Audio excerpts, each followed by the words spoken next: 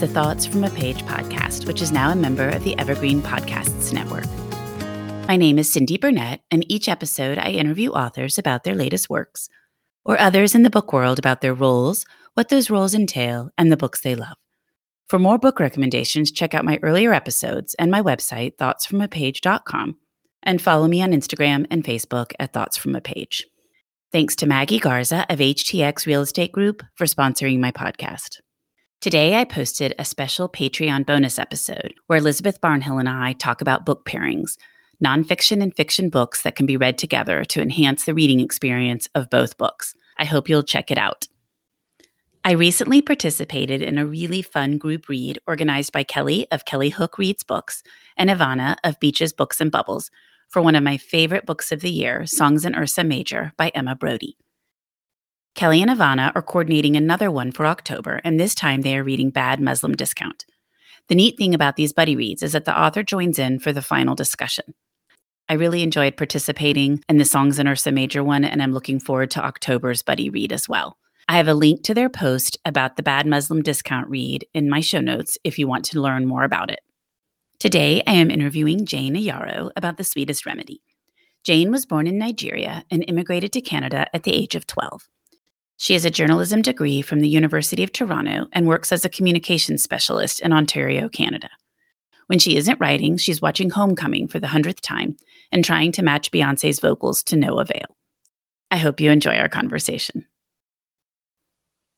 Before we get started, I am really excited to tell you about my latest sponsor, the Young Center, here in Houston. The Young Center is delighted to present author and producer Delia Ephron on October 5th at their 2021 Fall Benefit, Who's in Your Inbox. Delia Ephron talks about life, change, and the relationships that matter.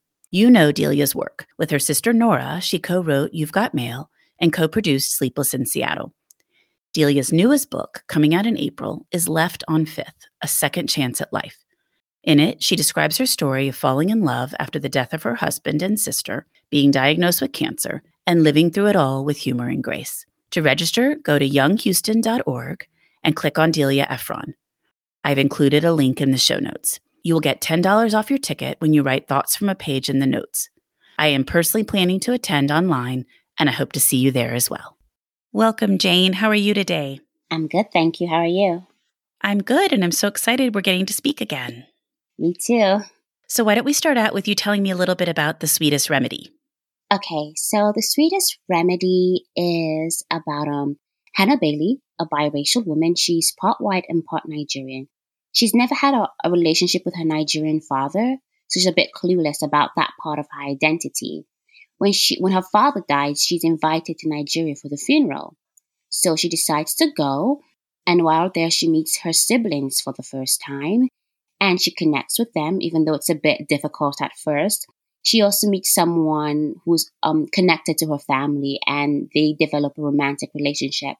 And Hannah just learns a lot about herself and about her father, her culture, her family, and determines who she wants to be. She grows throughout the book from discovering all these different things about herself. And her half-siblings don't know about her until she arrives, isn't that right? Exactly.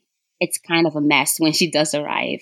Well, I was so curious about the whole story, where you came up with the idea, how you decided on the format to tell it, setting it in Nigeria. So do you want to talk a little bit about first where the idea came from and then setting the book in Nigeria? Sure. Well, I had kind of a loose idea for my second novel. It was something like this, about a girl who connects with her father, but it wasn't quite solid. I was rewatching one of my favorite Nigerian movies called Chief Daddy, and the missing parts of the idea I already had just kind of clicked together. It's a movie, and it's about a family in Nigeria, a wealthy family, who all come together after the patriarch dies. And I thought it was just a very chaotic movie with just a lot of big different characters. And that hugely inspired The Sweetest Remedy. And I thought the only place to base it was Nigeria. It never occurred to me to base it anywhere else. I love Nigeria and the setting and how there are different settings. Places that look incredibly wealthy and others that are middle class. And I just wanted to bring all that to life. Well, and I think that the interesting thing about this book is that it portrays a part of Nigeria that I think people aren't as familiar with. I thought that was interesting. I felt I learned a lot, and I think that will be a wonderful thing for readers as they're reading the book. Yeah, I think so too. I thought that was very important for me to do, to just show an aspect of Nigeria that people aren't familiar with or don't even know exists. So I enjoyed doing that. And what about research? I know you've spent time in Nigeria in the past, but the last, couple of years have been a tricky time to travel. So did you just rely on what you've known from your prior visits, do research on the internet, or how did you handle all of that? So I came to Canada when I was around like 11 or 12, I think 11. And I haven't been back since. So I did go back in 2019 at the end of the year for my uncle's wedding. And that was my first time there after all these years. So I basically experienced everything again anew. And things seemed familiar and a lot of things didn't seem familiar. So I based a lot of my research on my experiences and some of what I saw in movies, a combination of both. Well, and I think when you visit some place like that where you hadn't been in so long, everything is fresh. It kind of gives you a new perspective. So writing on it from that perspective probably really helped you because you noticed all sorts of things you wouldn't have maybe noticed if it was a place you'd been to a lot in recent times. Yeah, exactly. I kind of observed it more carefully. I didn't want to let anything slip away. So I paid a lot of attention. What about the format? So Hannah tells the story a lot of the time, but you also incorporate a variety of other point of views. How did that come about? I think that was an accident. I had in the first draft, I had a lot of characters that I took out in this final book. But I thought it would be so cool if I knew what was going on, if readers knew what was going on in their head and give them their own story. I wanted it to still be mostly Hannah's story, but with a book with so many characters, I thought it would be unfair if I didn't at least put a spotlight on some of them. I liked that because I felt like it helped me learn a little bit more about that character from their own perspective versus just from Hannah's. And it obviously seems to be resonating with readers because I hopped on Goodreads before the interview just to kind of see what everyone was saying. And a number of people commented on how much they liked that. Oh, yay. I'm happy. I was actually a little nervous because it's not like it's a consistent back and forth between different characters. It is mostly Hannah's and then a little drop of other point of views over throughout the book. So I'm glad some people like it. They definitely do. Tell me about writing your second book versus writing your first book. Did you find the experience to be very different? Did you find it very similar? Was it a mixture of both? How did that go for you? It was completely different. Ties That Tether, my first book, was in first person. And I connected to that book so deeply because it was very personal to me. My experiences and everything like that. The Sweetest Remedy was third person, and it was a bit difficult sometimes to navigate that. And it's not a story I can say I relate to greatly. I just wanted to tell a very interesting story. I don't have a personal connection with Hannah or her circumstance. So it was a bit difficult at first writing a character that I didn't connect to or have similar experiences to. That's interesting because I guess, as you said, Ties That Tether was a much more personal story. So as you're writing, you're really thinking, okay, this is how I handled it or what I thought, or, you kind of put yourself into the story, but very different than when you're writing a story about Hannah, where it's something you haven't really experienced at all. Yeah. And I feel like in that situation, I had to pretend I was an actress, and act like I was Hannah, feeling what she was feeling. I mean, I've always wanted to be an actress, even though I don't really have the talent for it. So I just work on that when I'm writing and pretend to be my characters. So that helped. I like that. And that's so fun that you've always wanted to be an actress. Yeah, I'm a terrible actress, by the way. Well, you're probably being too hard on yourself. I doubt you're terrible. But that's a fun way to look at it, to try to kind of put yourself into the role of Hannah. Yeah. Well, tell me about being selected as Book of the Month. I have to tell you, I was thrilled to pieces when I saw the September selections. And I was like, oh, Jane's book is in there. So that's wonderful. Congratulations. And I want to hear all about it. Thank you so much. I was honestly so thrilled.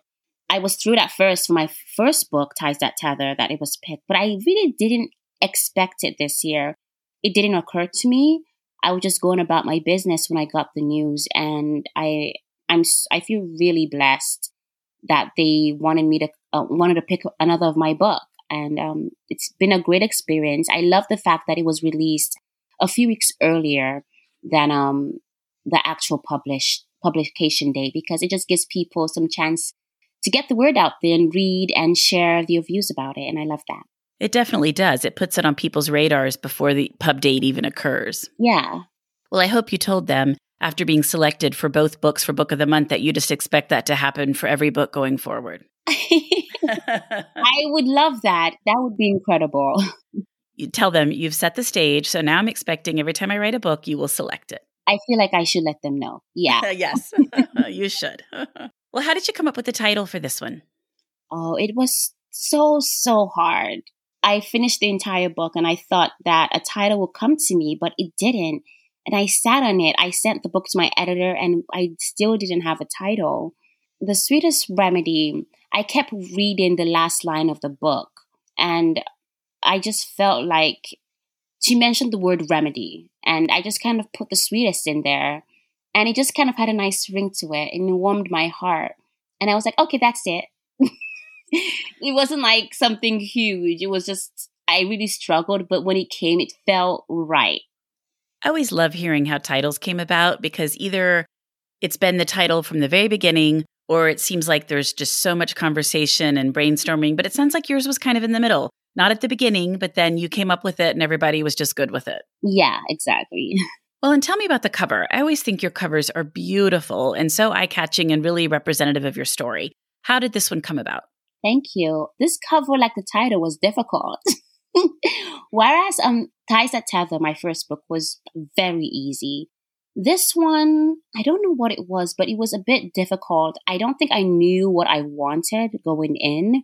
I didn't have an exact image. So we went back and forth a bit.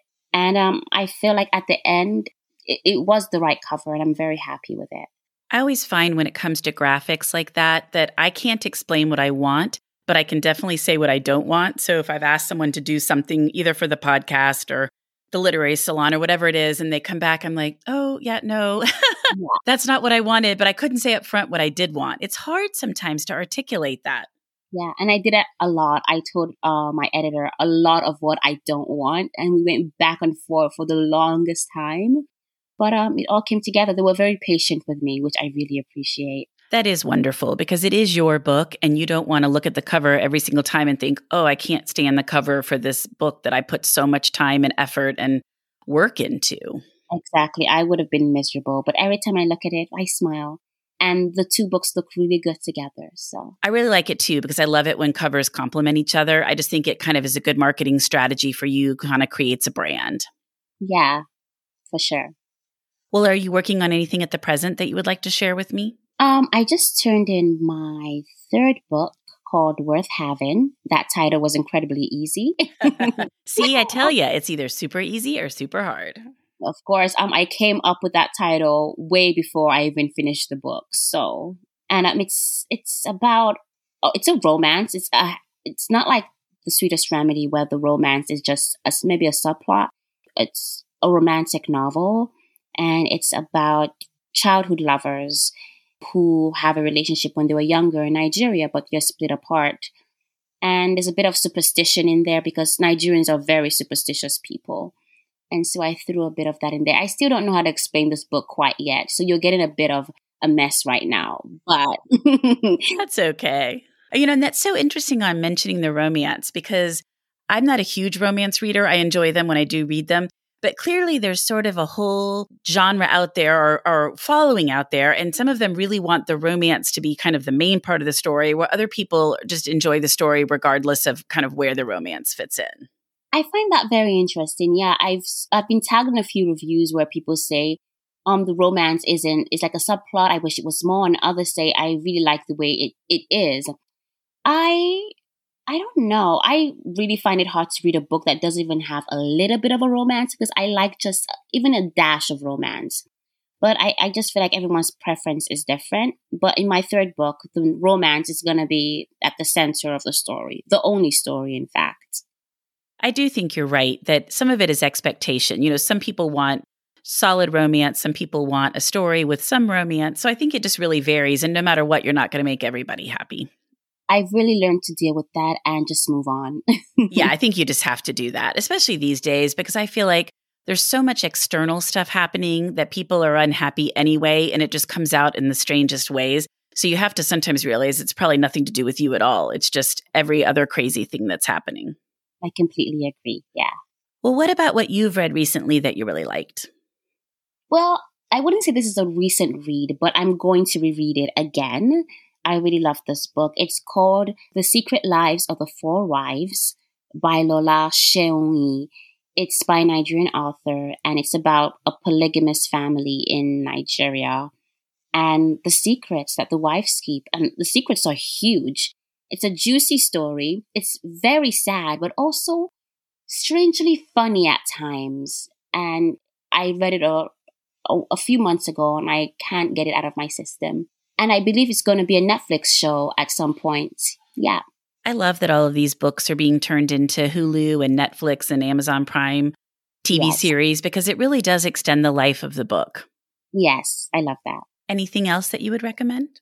I recently read Instructions for Dancing by Nicola Yoon, and she really does know how to break people's hearts in her books. She does.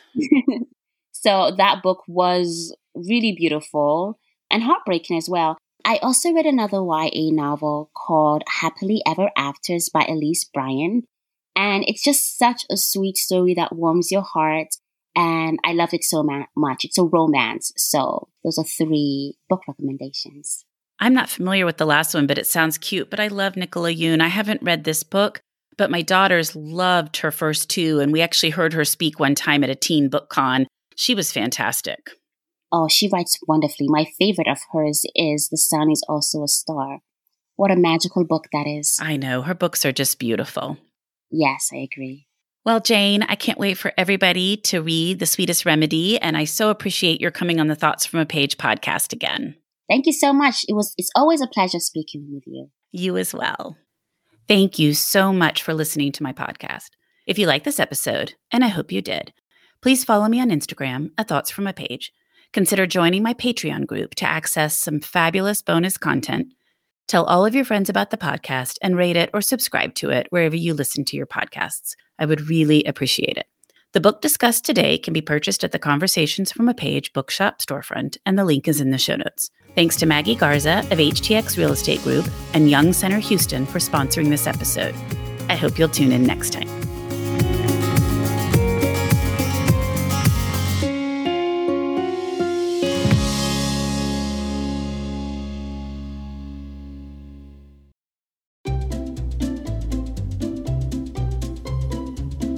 Hello, and welcome to Novel Conversations, a podcast about the world's greatest stories. I'm your host, Frank Lavallo, and for each episode of Novel Conversations, I talk to 2 readers about one book. And together, we summarize the story for you. We introduce you to the characters, we tell you what happens to them, and we read from the book along the way. So if you love hearing a good story, you're in the right place. Our 9th season is coming this fall. Tune in to hear from some of the all-time great authors, Charles Dickens, Jules Verne, F. Scott Fitzgerald, and more. Subscribe to Novel Conversations wherever you listen to podcasts.